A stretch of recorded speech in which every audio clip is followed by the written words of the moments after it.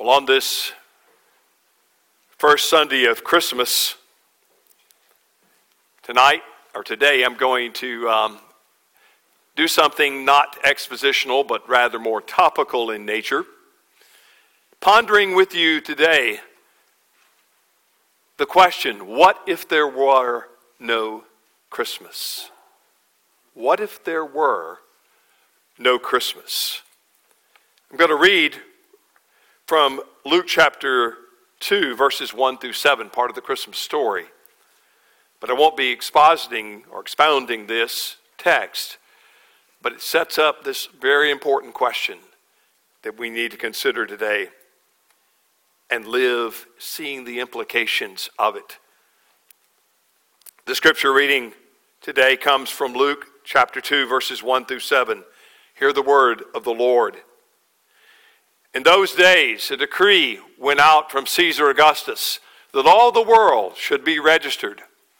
This was the first registration when Quirinius was governor of Syria.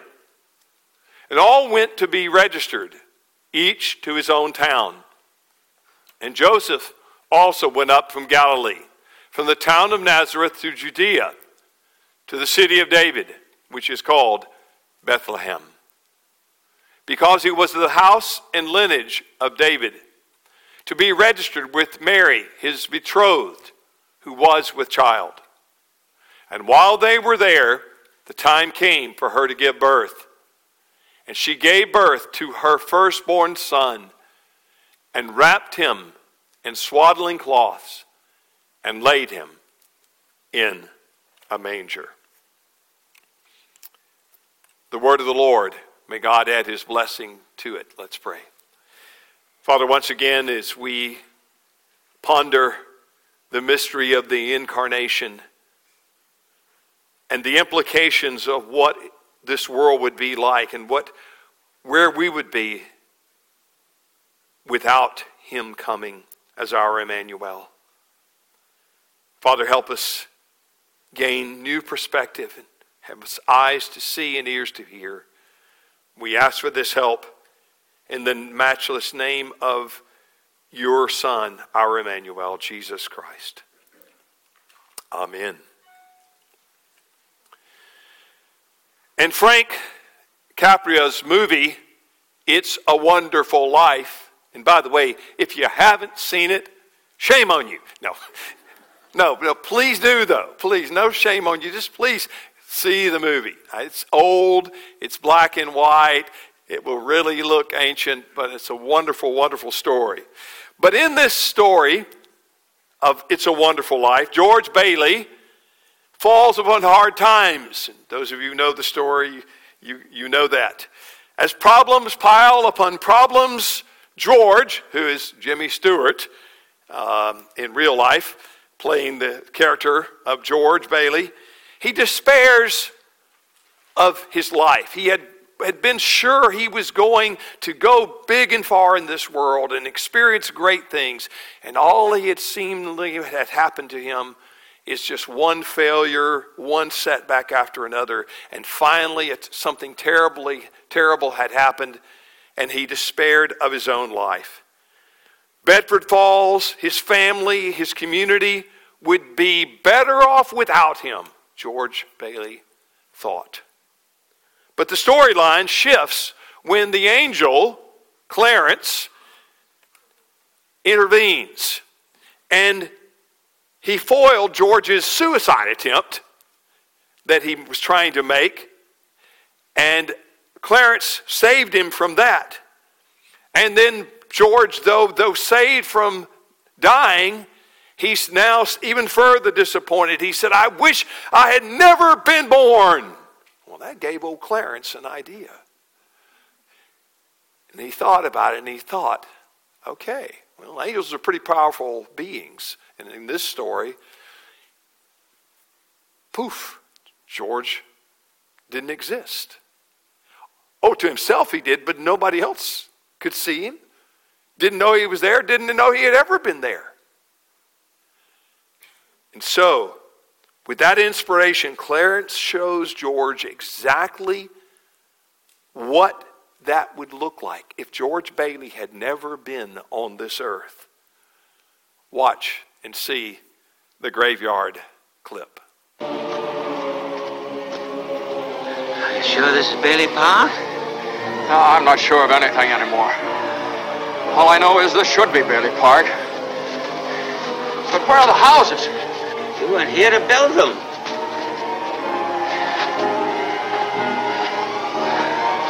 Your brother, Harry Bailey, broke through the ice and was drowned at the age of 9. That's a lie. Harry Bailey went to war. He got the Congressional Medal of Honor. He saved the lives of every man on that transport. Every man on that transport died. Harry wasn't there to save them because you weren't there to save Harry.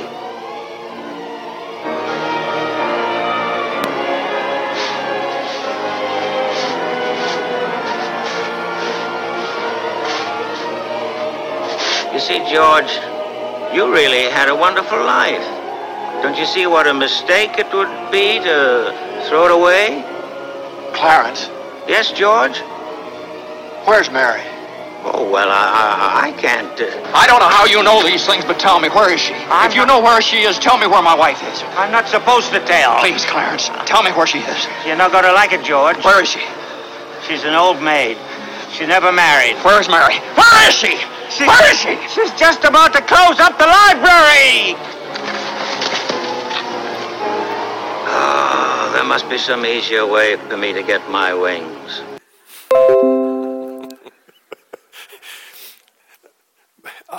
Yeah. Now you see, the point is the impact of George Bailey's life in this story. What one life, the difference that it made. And as hard and as difficult as George Bailey's life was, it was indeed profound in its impact and its implication. And George, and us watching through his eyes, he sees something of what his life would have been like had he never been born. But see, that leads us to this question. What would it be like if Jesus Christ had never been born? Put another way, what if there were no Christmas? What would life, mine and yours, be like? What would the world be like without Christmas? That's the subject I want us to consider for a few moments this morning. Got two simple points this week also. Generally speaking, what would life be like? And specifically speaking, what would it be like? Let's think of that, on that together now. To start with, in a general sense, if there were no Christmas, all of your favorite Christmas traditions would be gone. You wouldn't have them. You wouldn't know them. They would have no meaning to you because they wouldn't exist. Think about it. The beautiful carols, the music that was played here in this sanctuary today and on Christmas Eve, the things that you hear in the mall and on your CDs and MP3s at home and on the TV, all of those beautiful music, all that beautiful music, the decorations, the trees, the gifts, on and on it goes. Just imagine none of my Christmas fudge. What would the world be like without that? You see, without a doubt, December 25th would be much, much less enjoyable if there were no Christmas, folks. It would be just another cold, dark day in a winter passing by like all the rest. To borrow another expression from the great C.S. Lewis in his Chronicles of Narnia, remember? He said, in Narnia, before Aslan came, it was always winter and never Christmas. That's what we'd be dealing with. However, as disappointing as all that may be, there's a far greater consequence for the world than there being no Christmas. Remember that Christmas isn't just a holiday. It celebrates and marks the birth of the Son of God. Jesus Christ was born in a manger. You see, when we ask what the world would be like without Christmas, we're really asking, what would the world be like without Jesus? That's the real question that's being asked. How would our world be different today if Jesus had never come into this world as the incarnate one, taking our flesh? The incarnation, remember I told you last week, is the enfleshment of God. Literally, carne, Latin, meat. You could even be very specific and say it's the enmeatment of God. God wrapped in meat. That's how visceral the incarnation and real it is. But what if it had not come? What if Jesus had not come? How would that have changed and impacted this world? Our world would be so different if Christ had not come. Aside from all the previous mentioned holidays and traditions. Oh, it goes so much deeper than that. If Christ had never been born, there would be no Christians. You ever thought about that? We wouldn't be here to be salt and light in the world. For one thing, there would be also no churches. There would be churches, no shelters, no places of spiritual refuge and encouragement. Many in today's culture would consider that a good thing. Well, good. Finally, get rid of all those churches. But they haven't stopped to think about what they would really be missing and what the impact would be. They would reconsider saying such a thing if they knew the impact. Think about for how long with Christians. For along with Christians, there would be churches. They would be gone. No Christians, no churches. They might say, well, good, the world's better off. But guess what? All their legacy and all the things they have left and built and done for good would also not be here. Think of all the colleges, the hospitals, the shelters, the soup kitchens, the orphanages, the charities that were all founded by Christians. Throughout the world and since the coming of Christ, Christians have been noted for their hospitality, for their care of the poor, for their help to those in need. All of those things done in the name of Jesus Christ. You see, after the empire became Christian in the time of Constantine in the 3rd, 4th century, there finally was another emperor that came behind him later. And though Constantine had turned the empire, Roman Empire, to being specifically Christian, there was a pope, or not a pope, but an emperor named Julian. He came to be known as Julian the Apostate. And it was his mission on earth, as he saw it, to do everything he could to dismantle what Christianity had brought to the world. He wanted to return to paganism. Listen, the pagan emperor Julian, who attempted to lead the Roman Empire back to paganism, was frustrated by the superior morality shown by Christians. He hated them, he didn't want them, but he couldn't deny what kind of benevolent people they were. And so, at one point, he admitted, quote, the impious Galileans, that's what he called Christians, the impious Galileans relieve both their own poor and ours. It is shameful that ours should be so destitute of assistance. That's from the epistles of Julian 49. In other words, he's saying, doggone it, we pagans, why can't our pagans be this and do this kind of good thing? But the Christians are the ones doing it. Think about our war-torn, natural disaster-ridden world.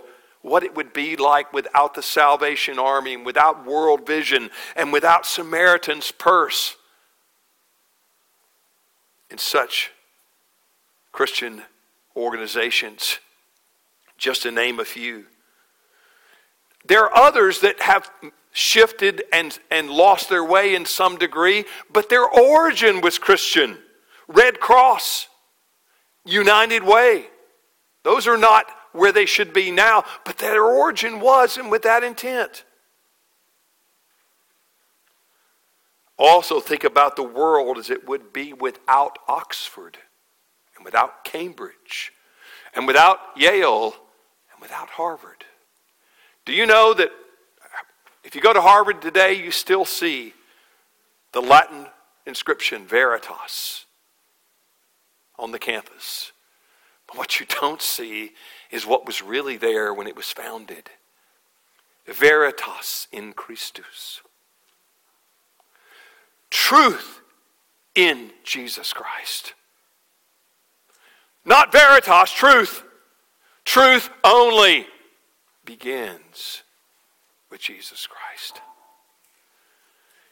I fear if overnight all the educational history and charitable spirit were removed from the world, we would be virtually heading for a new dark age. And in some ways we are, because we're trying to jettison this stuff left and right, trying to get rid of every vestige. There are those that want to do everything they can to remove, to expunge Christianity. But how foolish they are. And the consequences will be bleak.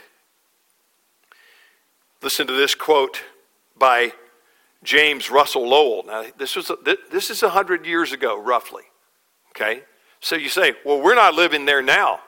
But listen to what Christianity was doing at that time, when it was being embraced and was given water and sunlight to grow. Russell said this. He was a 19th century poet. I challenge any skeptic to find 10 square mile spot on this planet. In other words, go anywhere you want to go, where they can live their lives in peace and safety and decency, where womanhood is honored, where infancy and old age are revered, where they can educate their children, where the gospel of Jesus Christ has not gone first to prepare the way. He's saying you won't find that kind of conditions in the world unless the gospel has been there first and brought it into being. If they find such a place, then I would encourage them to immigrate thither and there proclaim their unbelief. He said, if you can find anybody like that, then man, have them stand up and shout about their unbelief, because you're not going to find it. That's how consequential, that's how monumental, that's how invasive the gospel of Jesus Christ has been in this world. And most people run around in this world today and they have no idea that what they are built, what's beneath them, holding them up. I say all the time, atheists borrow, they have to. They steal, beg, and borrow their ethics from Christianity. They cannot get any. You can't get something from nothing. They have no basis to be ethical. So they have to borrow those notions from Christians. Our secular friends, modern and postmodern, should be careful what they wish for. They would love to see no God, no Christianity, no gospel, no Christians. Be careful what you wish for. Because you heard the expression, don't throw the baby out with the bathwater. Get rid of Christianity and you will get rid of a lot of other things that make this planet worth staying on. Specifically speaking, that's just general. That's just general things about the impact of Christ having come, of Christmas having come. But let's get a little more specific. If there were no Christmas, guess what? God would still be there. God would still be sovereign. He would still be on his throne. He would still be the eternally existent one, creator of heaven and earth. However, we would be on our own without him, groping in the dark. Houston, we have a problem. A serious problem. Let me tell you something that did happen. It's found in Genesis 3. And you know what it declares? And where it leaves us? The bridge is out. The bridge between heaven and earth is no longer there. And there's no way to get there. There is no stairway to heaven. Sorry, Robert. There is no stairway to heaven that men build. God's stairway comes down from heaven to us in Jesus Christ. You and I, my friends, are sinners, and we need Christmas. But Jesus did not come if Christmas did not come. We're still in our sins. That's where we are. That's where we're left.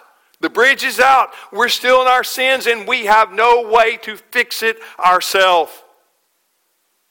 There is no way to get there from here without a Savior that was to come. Remember Matthew 1:21? You shall call his name Jesus, for he will save his people from their sins. But if he didn't come, if there were no Christmas, no Jesus that had come for us to save us, we are hopelessly lost. If there were no Christmas, there was no daring raid into occupied enemy territory to rescue and restore us into a right relationship with the living God. We're alone, we're lost, and we cannot find our way home. Now, that's a pretty dark thought. And that's what would be the state of the world if there were no Christmas. This morning I've tried to imagine what it would be like if Christmas had never come, if Jesus had never been born. But you know what? I've got some really good news for you today. And for me, and for anyone who will believe and trust in Jesus Christ. Because he has come. Christmas did come. Christ did come. Listen to these words of good news that God promised. Isaiah 9:6, for unto us a child is born. To us a son is given. And the government shall be upon his shoulder, and his name shall be called Wonderful Counselor, Mighty God, Everlasting Father, Prince of Peace. And then in Galatians 4:4-5, Paul says, but when the fullness of time had come, God did send his Son, born of a woman, born under the law, to redeem those who are under the law, so that we might receive the adoption of sons.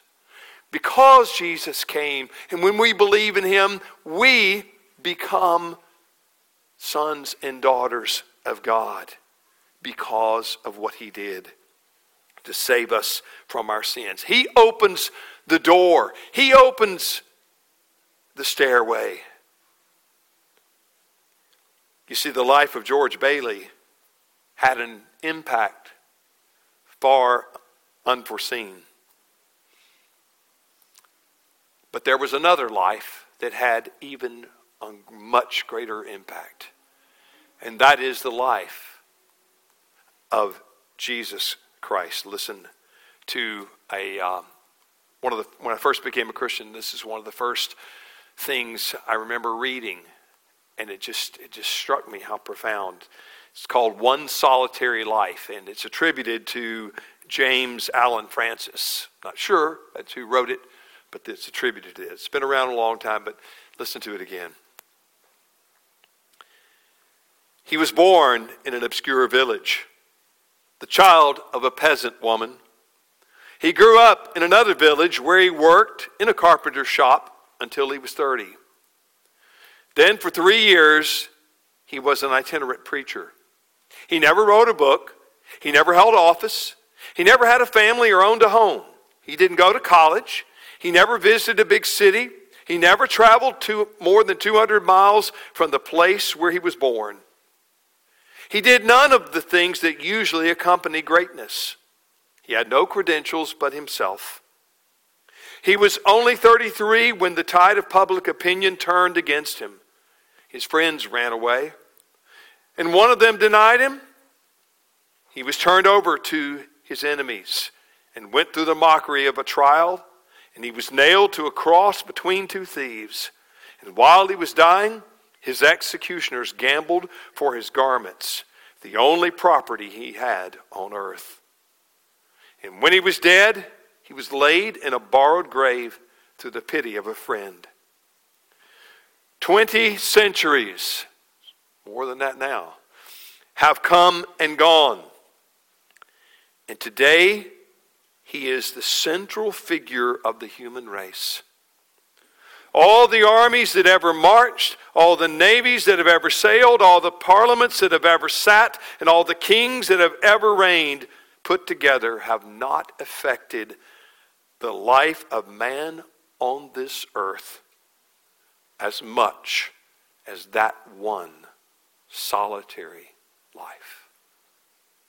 The life of the Son of God, Jesus, our Emmanuel. At the end of that movie, if you watched A Wonderful Life, if you did, it has a wonderful ending.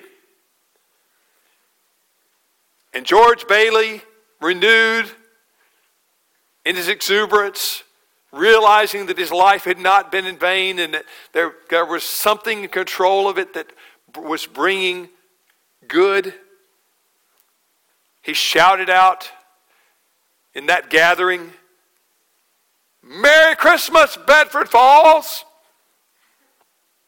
And my friends, because Jesus Christ has come, I can declare to you, Merry Christmas, First Presbyterian Church.